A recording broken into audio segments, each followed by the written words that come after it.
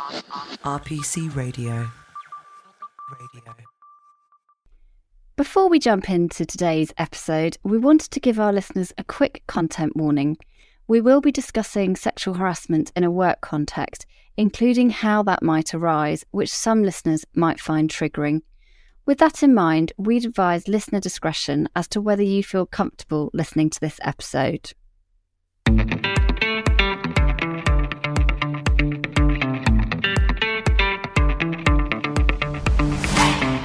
Hi, and welcome to the Work Couch podcast, your fortnightly deep dive into all things employment.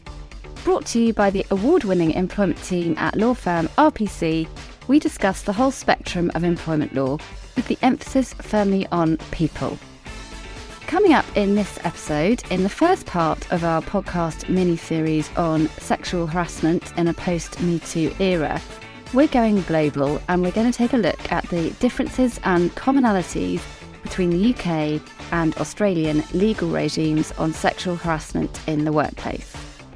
My name is Ellie Gelder. I'm a senior editor in the Employment Equality and Engagement team here at RPC, and I'll be your host as we explore the constantly evolving and consistently challenging world of employment law and all the curveballs that it brings to businesses today.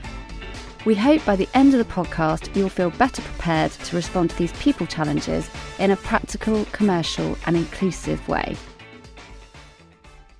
Today we're exploring the law on sexual harassment in a post-Me Too era. It's just over 5 years since the hashtag #MeToo went viral, but it's actually 16 years since the Me Too movement, which was originally established to provide support to survivors of sexual violence, was first founded in the US by Tarana Burke. Unfortunately, despite the far-reaching impact of the Me Too movement and increasing demand for change, sexual harassment remains a serious issue in the workplace today. According to research undertaken by the Scottish TUC in 2022, 45% of women have experienced sexual harassment at work, while a third of women have experienced sexual harassment at work within the last year. And a staggering 85% of women said that their report and experience was not taken seriously or dealt with appropriately. So, as this is a global issue underpinned by various cultural and socio-economic factors, we thought we'd take a look at the law on sexual harassment in another part of the world. In fact, the other side of the world, specifically Australia, to see how legal protection in the UK measures up in comparison. How is Australia legislating to ensure that there is adequate protection at work from sexual harassment? And how does that compare to what the UK law provides in terms of legal redress and employer obligations? RPC is very proud to be a member of Terelex, an invitation-only network of top law firms around the world that connect with each other so their clients can benefit from a truly global service.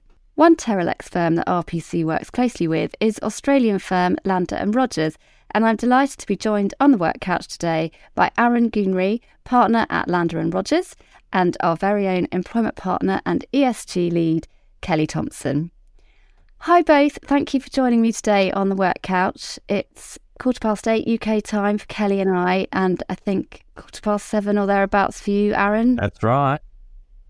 Hi Ellie. Yeah, I haven't had a coffee yet, and I'm assuming Aaron's had about 15 by this point, if he's anything like me. Thank you so much for joining me today at opposite ends of the day. Aaron, can I just start by asking you, what is the legal definition of sexual harassment in Australian employment law? It's, I assume, very similar to the UK. The Sex Discrimination Act and the Fair Work Act, which are the two principal pieces of legislation in relation to both sexual harassment in the workplace and also in regards to the Fair Work Act, which regulates many employment terms and conditions. They define sexual harassment as when a person makes an unwelcome sexual advance, an unwelcome request for sexual favours, or engages in other unwelcome conduct of a sexual nature in relation to a person. This occurs in circumstances where it is possible that the person harassed would be offended, humiliated, or intimidated. Okay, so Kelly, how does that compare to the definition here in the UK? That's the one contained in the Equality Act 2010. Yeah, it's actually very similar, as Aaron said. There are some kind of subtle differences, but the way it's defined in the Equality Act in its section 26, if you're that way inclined, It's where a person engages in unwanted conduct of a sexual nature, so very similar to the Australian position, I think. And that conduct has either the purpose or the effect. So that or the effect is quite important because it doesn't require an intention to harass. Is it similar in Australia, Aaron? Where the intent, you don't regard intent. Yeah, it's interesting. So it's either the purpose or the effect of violating another person's dignity or creating an intimidating, hostile, degrading, humiliating or an offensive environment for that person. So very, very similar. The other bit that the Equality Act provides for in terms of a sort of extended definition, I suppose, around sexual harassment is where somebody rejects or submits to harassment and then is treated less favourably as a result of that. So essentially, if somebody was kind of moved departments or dismissed or anything like that as a result of having rejected advances or submitted to advances, that's sort of specifically, if I can put my teeth in, called out as well. So interesting that both focus on the effect on the alleged victim rather than any intent by the alleged harasser. And sexual harassment isn't always going to be at the workplace, even if it is related to work. So it could be at a work party or it could be online. And we saw online sexual harassment hit an all-time high during lockdown here in the UK, which arose out of the increase in working from home. So Kelly, tell us a bit about the online perspective. Yeah, and I think it's that point about the pandemic sort of exacerbating or kind of emphasising the fact that the workplace more and more extends beyond bricks and mortar walls. Yeah.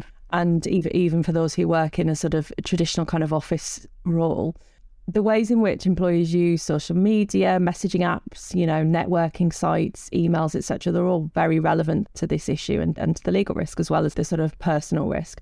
The Fawcett Society in the UK at the end of 2021 published a report that was around tackling sexual harassment in the workplace, and they found that it was about 45% of women that they'd surveyed, they'd only looked at women's experience, 45% had experienced harassment online through sexual messages, cyber harassment, sexual calls, and almost a quarter of those who'd been sexually harassed said that had increased or escalated since the start of the pandemic while they were working from home.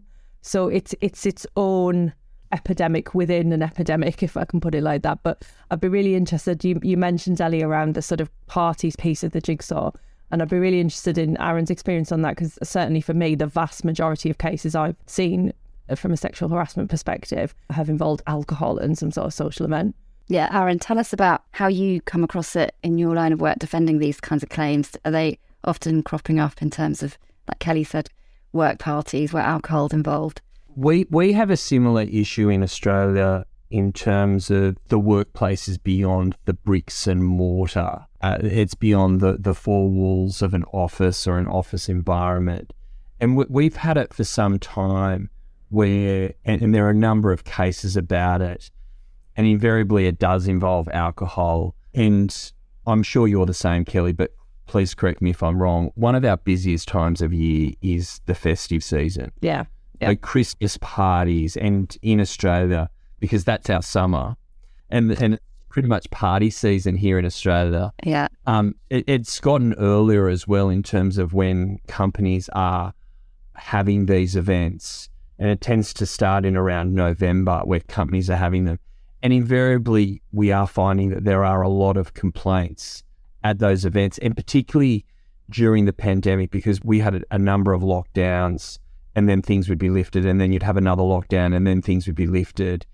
And I think that created a bit of a melting pot in terms of aberrant behaviour with people who, in many cases, forgot about the respect that one should show to others in the workplace, because they had been locked down and then they had invariably conducted themselves in an inappropriate way at a party. Yeah, so almost like a perfect storm for sexual harassment to take place. Aaron, what would you say to those who might say that harassment protection has actually gone too far? And the fact is, actually, good old banter at work just isn't allowed anymore. How do you advise clients to respond to that point of view that invariably must come up? It does depend on what the banter is. It's such an interesting subject, because To me, banter may be amusing, and to someone else, it may be something completely different, particularly when you're talking in a sexual harassment way about innuendo. Yeah. Or inappropriate jokes. And in terms of that amusement factor, where you have a group of people, and there are these cases that I'm aware of in the UK where you have cases where people argue it as a defence, and it's just banter. In Australia, particularly when the banter is of a sexual nature or sexist in nature, it is probably considered unforgivable, particularly given the reforms that we've had in this country in relation to sexual harassment and misconduct. Yeah, that's really interesting. We'll talk about that in a moment, the legal developments that have taken place in Australia. Kelly, I'd also be interested to hear your views on this one, as I know the team is often called on to roll out anti-harassment training to a range of clients. And we do sometimes hear people ask, don't we, but what can I say at work? Because I'm worried about saying anything slightly jokey now. Yeah. I'd say a few things to that. I'd echo what Aaron said about, the whole point of this really is kind of understanding that your perception of the world isn't necessarily everybody's, and bringing that to your interactions with people. I think the first thing I would say, and it's a sort of techie point, but I would say that the law, certainly in the UK, has a break built into it. So we talked a little bit about it not needing to be intentional harassment to be unlawful, but where it's a situation where harassment wasn't intended, offence wasn't intended, but it had that effect, then the law expressly sort of builds in this check and balance really to say, well, look, was it reasonable to have that effect? So the law does not sort of stop you saying anything. That's a kind of misconception, if I can put it like that. But I think I'd also make a couple of broader points. One is, this isn't a question of, I can't do this now versus I could do this then. It was never okay to harass somebody, period. Yeah. The fact it might have been more tolerated for years, that's not a good thing. I think of it as more like some sort of dystopian past than a kind of golden era that we should try to return to. And even from just a purely legal perspective, the law we're talking about in the UK has been in place for a long time. So it was always our obligation. This is just about understanding our obligation.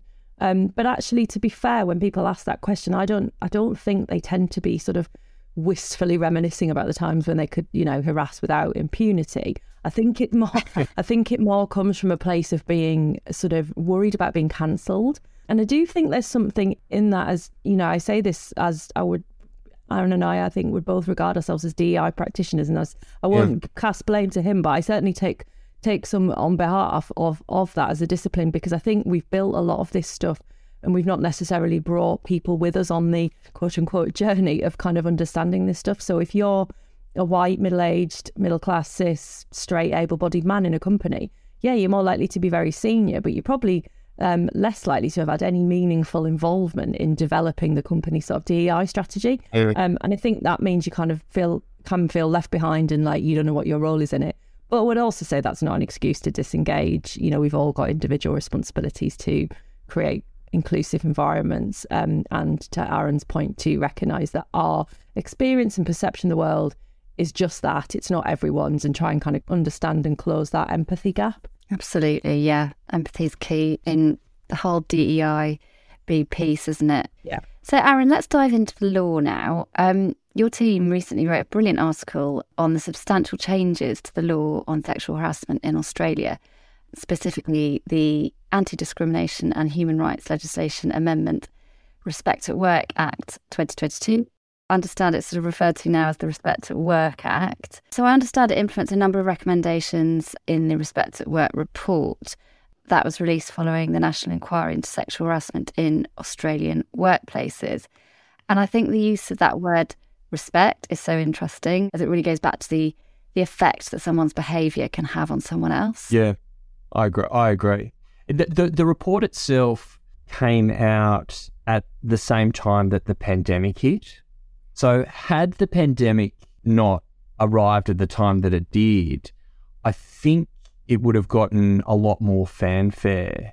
It's just regrettable that it was 2020 that the report was released, because it was groundbreaking in the sense that it was a world-first inquiry in relation to workplaces that were investigated.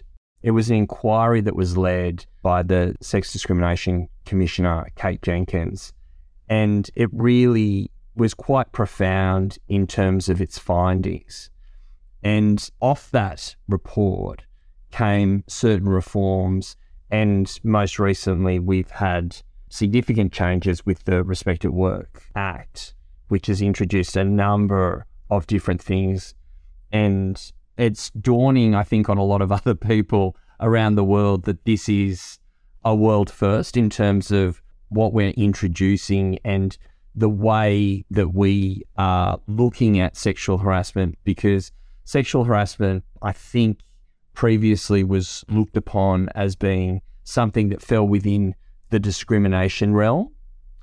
And now in Australia, it's being looked at from a work health and safety perspective as putting a different optic in relation to how we look at sexual harassment. And it's fascinating to see employers and employees engage on it from a work health and safety perspective, as opposed to looking at it from a unlawful discrimination perspective, because everyone has the right to go to the workplace in a safe and healthy way.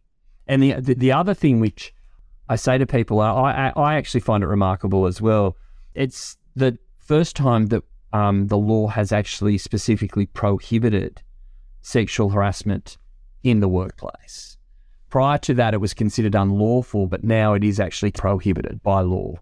So that's a massive shift, and really interesting how it's being approached as a health and safety matter. And I guess it's changing that the view that employers have on it, and perhaps that pushes it up the agenda now, as opposed to if it belongs in the anti-discrimination realm. Well, in Australia, the health and safety agenda item is very much at the top when you're delivering board papers, when they talk about work health and safety, because there is director and officer liability associated with work safety breaches.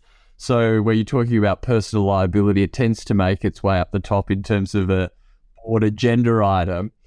Now you talk about it in relation to sexual harassment. It has to be a number one, or at least up there as a top 1, 2 or 3 agenda item for boards to consider. Yeah, that's very different from the UK, isn't it, Kelly? Yeah. Just to say, we'll include a link on our podcast page to Aaron's team's resources, because you've got lots of detail on the Act's many provisions. One area I'd just like to pick up on is the fact that the Respect at Work Act imposes an obligation on employers to eliminate sexual harassment in respect to quite a broad category of workers. So does that mean they have to prevent sexual harassment by third parties like customers or suppliers? Yes. You would have to take, because the standard now is where you're in control of a workplace, then you are responsible for the work health and safety at that workplace. And that is in many jurisdictions within Australia. Work health and safety is not necessarily a national law. Each of the states and territories has their own laws about this, but it is mostly uniform with the exception of a couple of jurisdictions. And in that regard, when you talk about work health and safety, you talk about an employer, we refer to it as a person conducting a business or undertaking. So it's a very broad definition. It's not just an employer. It's whoever's in charge of that particular site or workplace, whatever it is. They're responsible for the work health and safety of anyone who goes on that site. So, and we've spoken about this before, Kelly and Ellie, in terms of the customer who goes into a shop and may abuse the shop attendant. The employer or the person conducting a business or undertaking, as we call them in Australia under work health and safety legislation, would be responsible for the employee who has copped that abuse. And that therefore means that when you look at sexual harassment, the employer, using inverted commas on that, would be responsible for a third party coming in and acting in an inappropriate and sexually harassing way. And Kelly, in July 2021, the UK government also announced its intention to introduce a new duty on employers to prevent sexual harassment in the workplace, and that included explicit protection against third-party harassment in the workplace. And the UK government's since given its backing to a private member's bill to bring that new duty into effect by actually changing the existing law, the Equality Act 2010.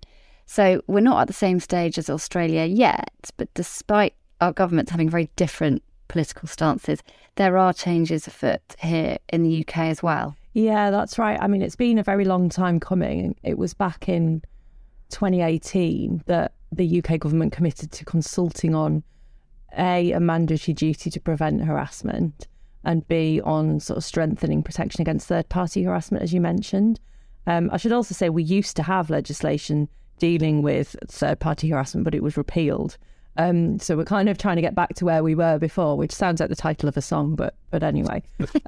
So the government then did run that consultation, which closed in 2019. It wasn't reported on until 2020. I think something happened in the interim, but I can't quite remember. So it was back in 2021 that we have this commitment to introducing these duties, quote, as soon as parliamentary time allows, unquote. So what we've got right now is a private member's bill, but it is backed by the government and by opposition as well. And essentially it would create new liabilities for employers because the employer would be at law treated as having harassed their employee if the employee is in the course of their employment harassed by a third party. So exactly the examples you were just talking about, customers and clients.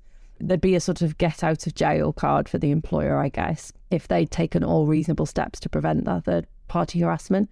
So sort of shifting the burden on stopping it happening in the first place onto the employer. So similarities with what you were describing, Aaron. We have the same thing, Kelly. In terms of preventing the systems, the old system's been described as being reactive, and to that extent, in Australia, if you took reasonable steps to prevent the sexual harassment from occurring, that would be a defence.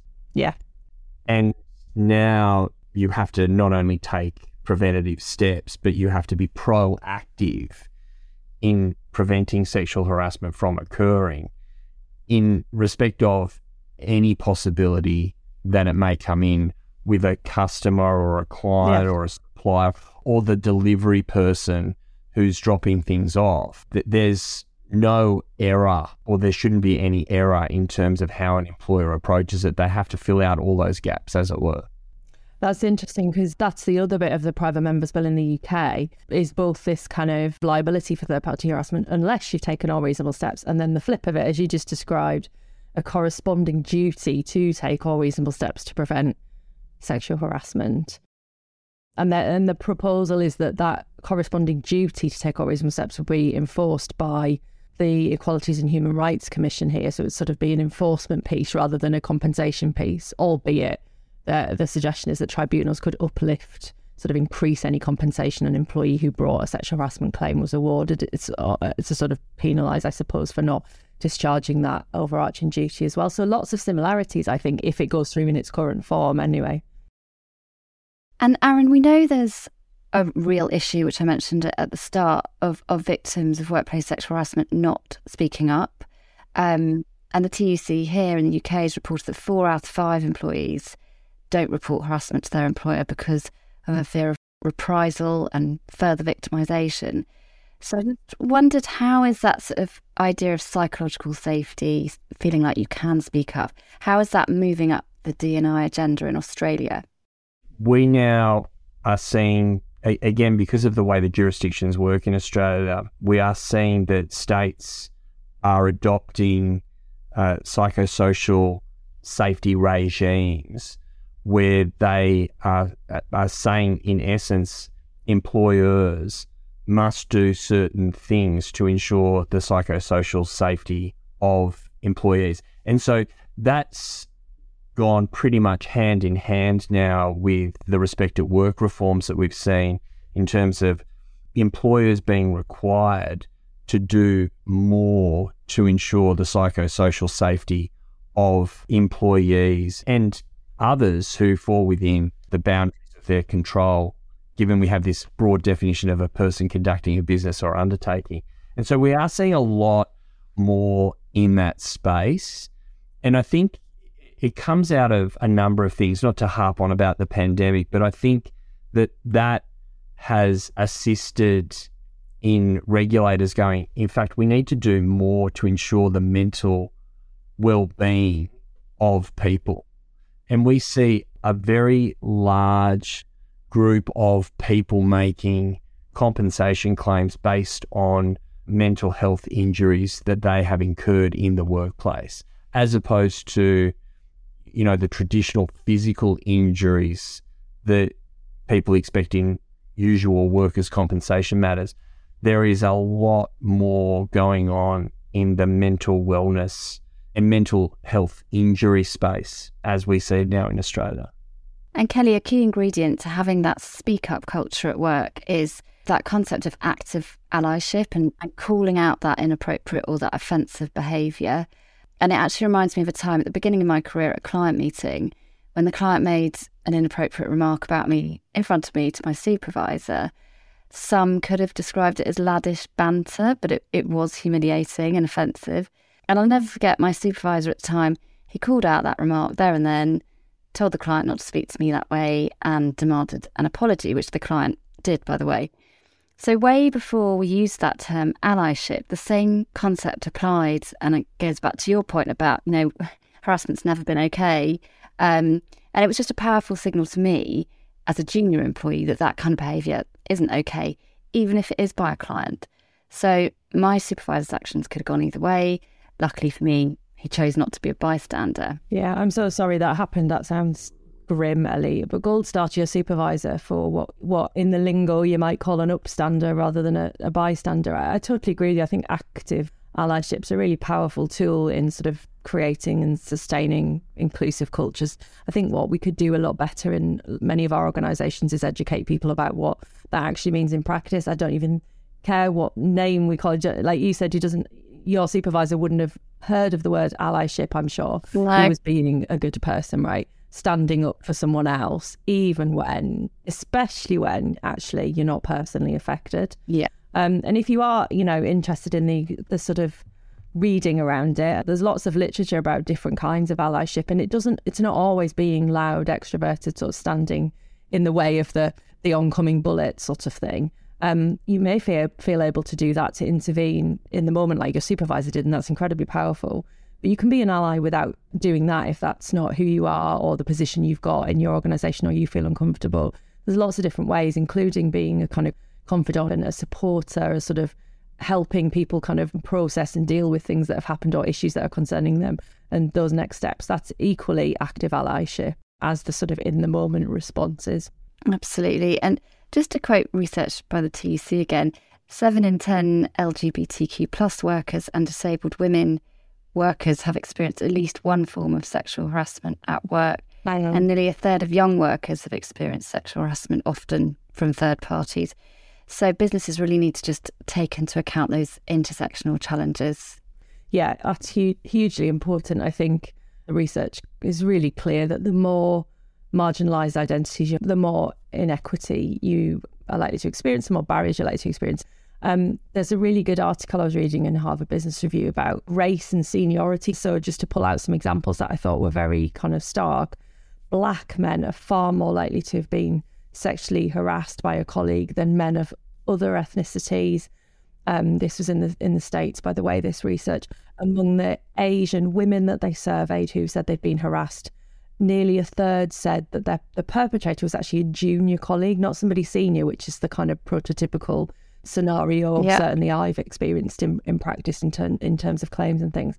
So I suppose the message is, if you're looking to eradicate this and you're looking to discharge that obligation that you have or might be about to have if you're in the UK as an employer, you need to understand the specifics of the problem you're solving for in your organisation, not base it on sort of assumptions or generalisations about who's at risk of being harassed and who's at risk of being a harasser. So we've heard that there are similar patterns in how workplace sexual harassment arises in Australia and the UK, and the legal protections, while at very different stages in terms of implementation, they ultimately derive from those same objectives. So to ensure workers feel safe and they feel they're treated with respect at work. Aaron, can we just finish with your sort of key takeaways for dealing with allegations of sexual harassment? So in my view, employers should critically assess what steps they need to take within their organisation to prevent and prohibit sexual harassment. And this isn't advice that I necessarily just give to Australian employers. This is the advice that I would give to any employer who operates anywhere, regardless of the country or the culture that you're operating in. Employers, we want to be known as being not just employers of choice, but ethical and good employers, particularly when we're looking at the war for talent. I strongly recommend that companies look at providing avenues for that speak up culture. Reviewing and updating policies, I can harp on about that all day long. Some employers take it on board, others don't. But they need to clearly say what the company's stance is. And in Australia, it's actually a requirement that they need to say that sexual harassment is prohibited and it is unlawful. Reviewing and updating procedures, as I said before, in terms of speak up, procedures to actually bring complaints to the fore so that the company can deal with them. Developing and targeting effective discrimination and harassment training, rolling it out periodically, making sure that it's from the top down, not that it's from the bottom up, and ensuring that all staff and anyone who comes into your workplace, whatever that workplace looks like, is aware that discrimination and harassment of any kind is prohibited, and how people who do come into your workplace can raise issues in relation to complaints or grievances about discrimination or harassment. And Kelly, what would you like to add to those points that Aaron's mentioned? Yeah, I'll pick up on that point around dealing with allegations when they arise, if that's okay, Ellie. And I think the first thing I would say is always take it seriously, investigate it thoroughly and sensitively. This is perhaps one of the most emotive of human experiences. And you've got to be really mindful of that and let that understanding drive the process. I do genuinely think it's really important to take legal advice early on to ensure you manage the process properly and discharge your obligations to all of the different people involved. You need lawyers, ideally, who understand the kind of human element. I've definitely seen investigations in these sorts of issues go horribly wrong, where lawyers have, for example, taken a really adversarial approach from the outset. The other thing I would say sort of at the end of that process is how important it is to kind of learn the lessons and implement the changes. You know, don't put the report in a drawer without kind of testing, going, is there a cultural thing at play here? I think if you say you've got a zero tolerance to harassment, that means zero. Like, even the people who make the most money for the business, even the people who are the most senior, even the figureheads. So if you're not going to apply it to those people, don't say it. Because I always think kind of culture is made as much as anything in those difficult decisions where you're weighing perhaps the commerciality piece as to what this person immediately makes my business versus all of these issues. And I think you've got to engage with that when you make those decisions. Thank you so much, both of you, Aaron and Kelly. That was a fascinating whistle-stop tour of the law on sexual harassment in Australia and the UK. And I think it gives us all hope that by strengthening those laws on protecting workers, really meaningful progress can be made in stamping out those toxic workplace cultures where harassment features. And going back to what Kelly and Aaron were saying about the intricacies of dealing with those allegations, do look out for the second part to this podcast series when we'll be joined by our wonderful employment associate, Michaela Joyce, explaining the practicalities of dealing with allegations of sexual harassment. RPC Radio.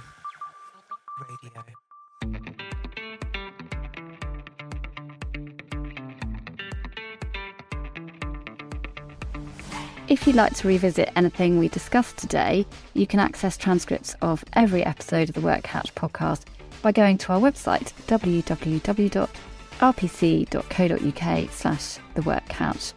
Or if you have questions for me or any of our speakers, or perhaps suggestions of topics you'd like us to cover on a future episode, please get in touch by emailing us at theworkcouch@rpc.co.uk. We'd really love to hear from you. And finally, if you enjoyed this episode, we'd be really grateful if you could spare a moment to rate, review and subscribe, and please spread the word by telling a colleague about us. Thank you all for listening, and we hope you'll join us again in 2 weeks.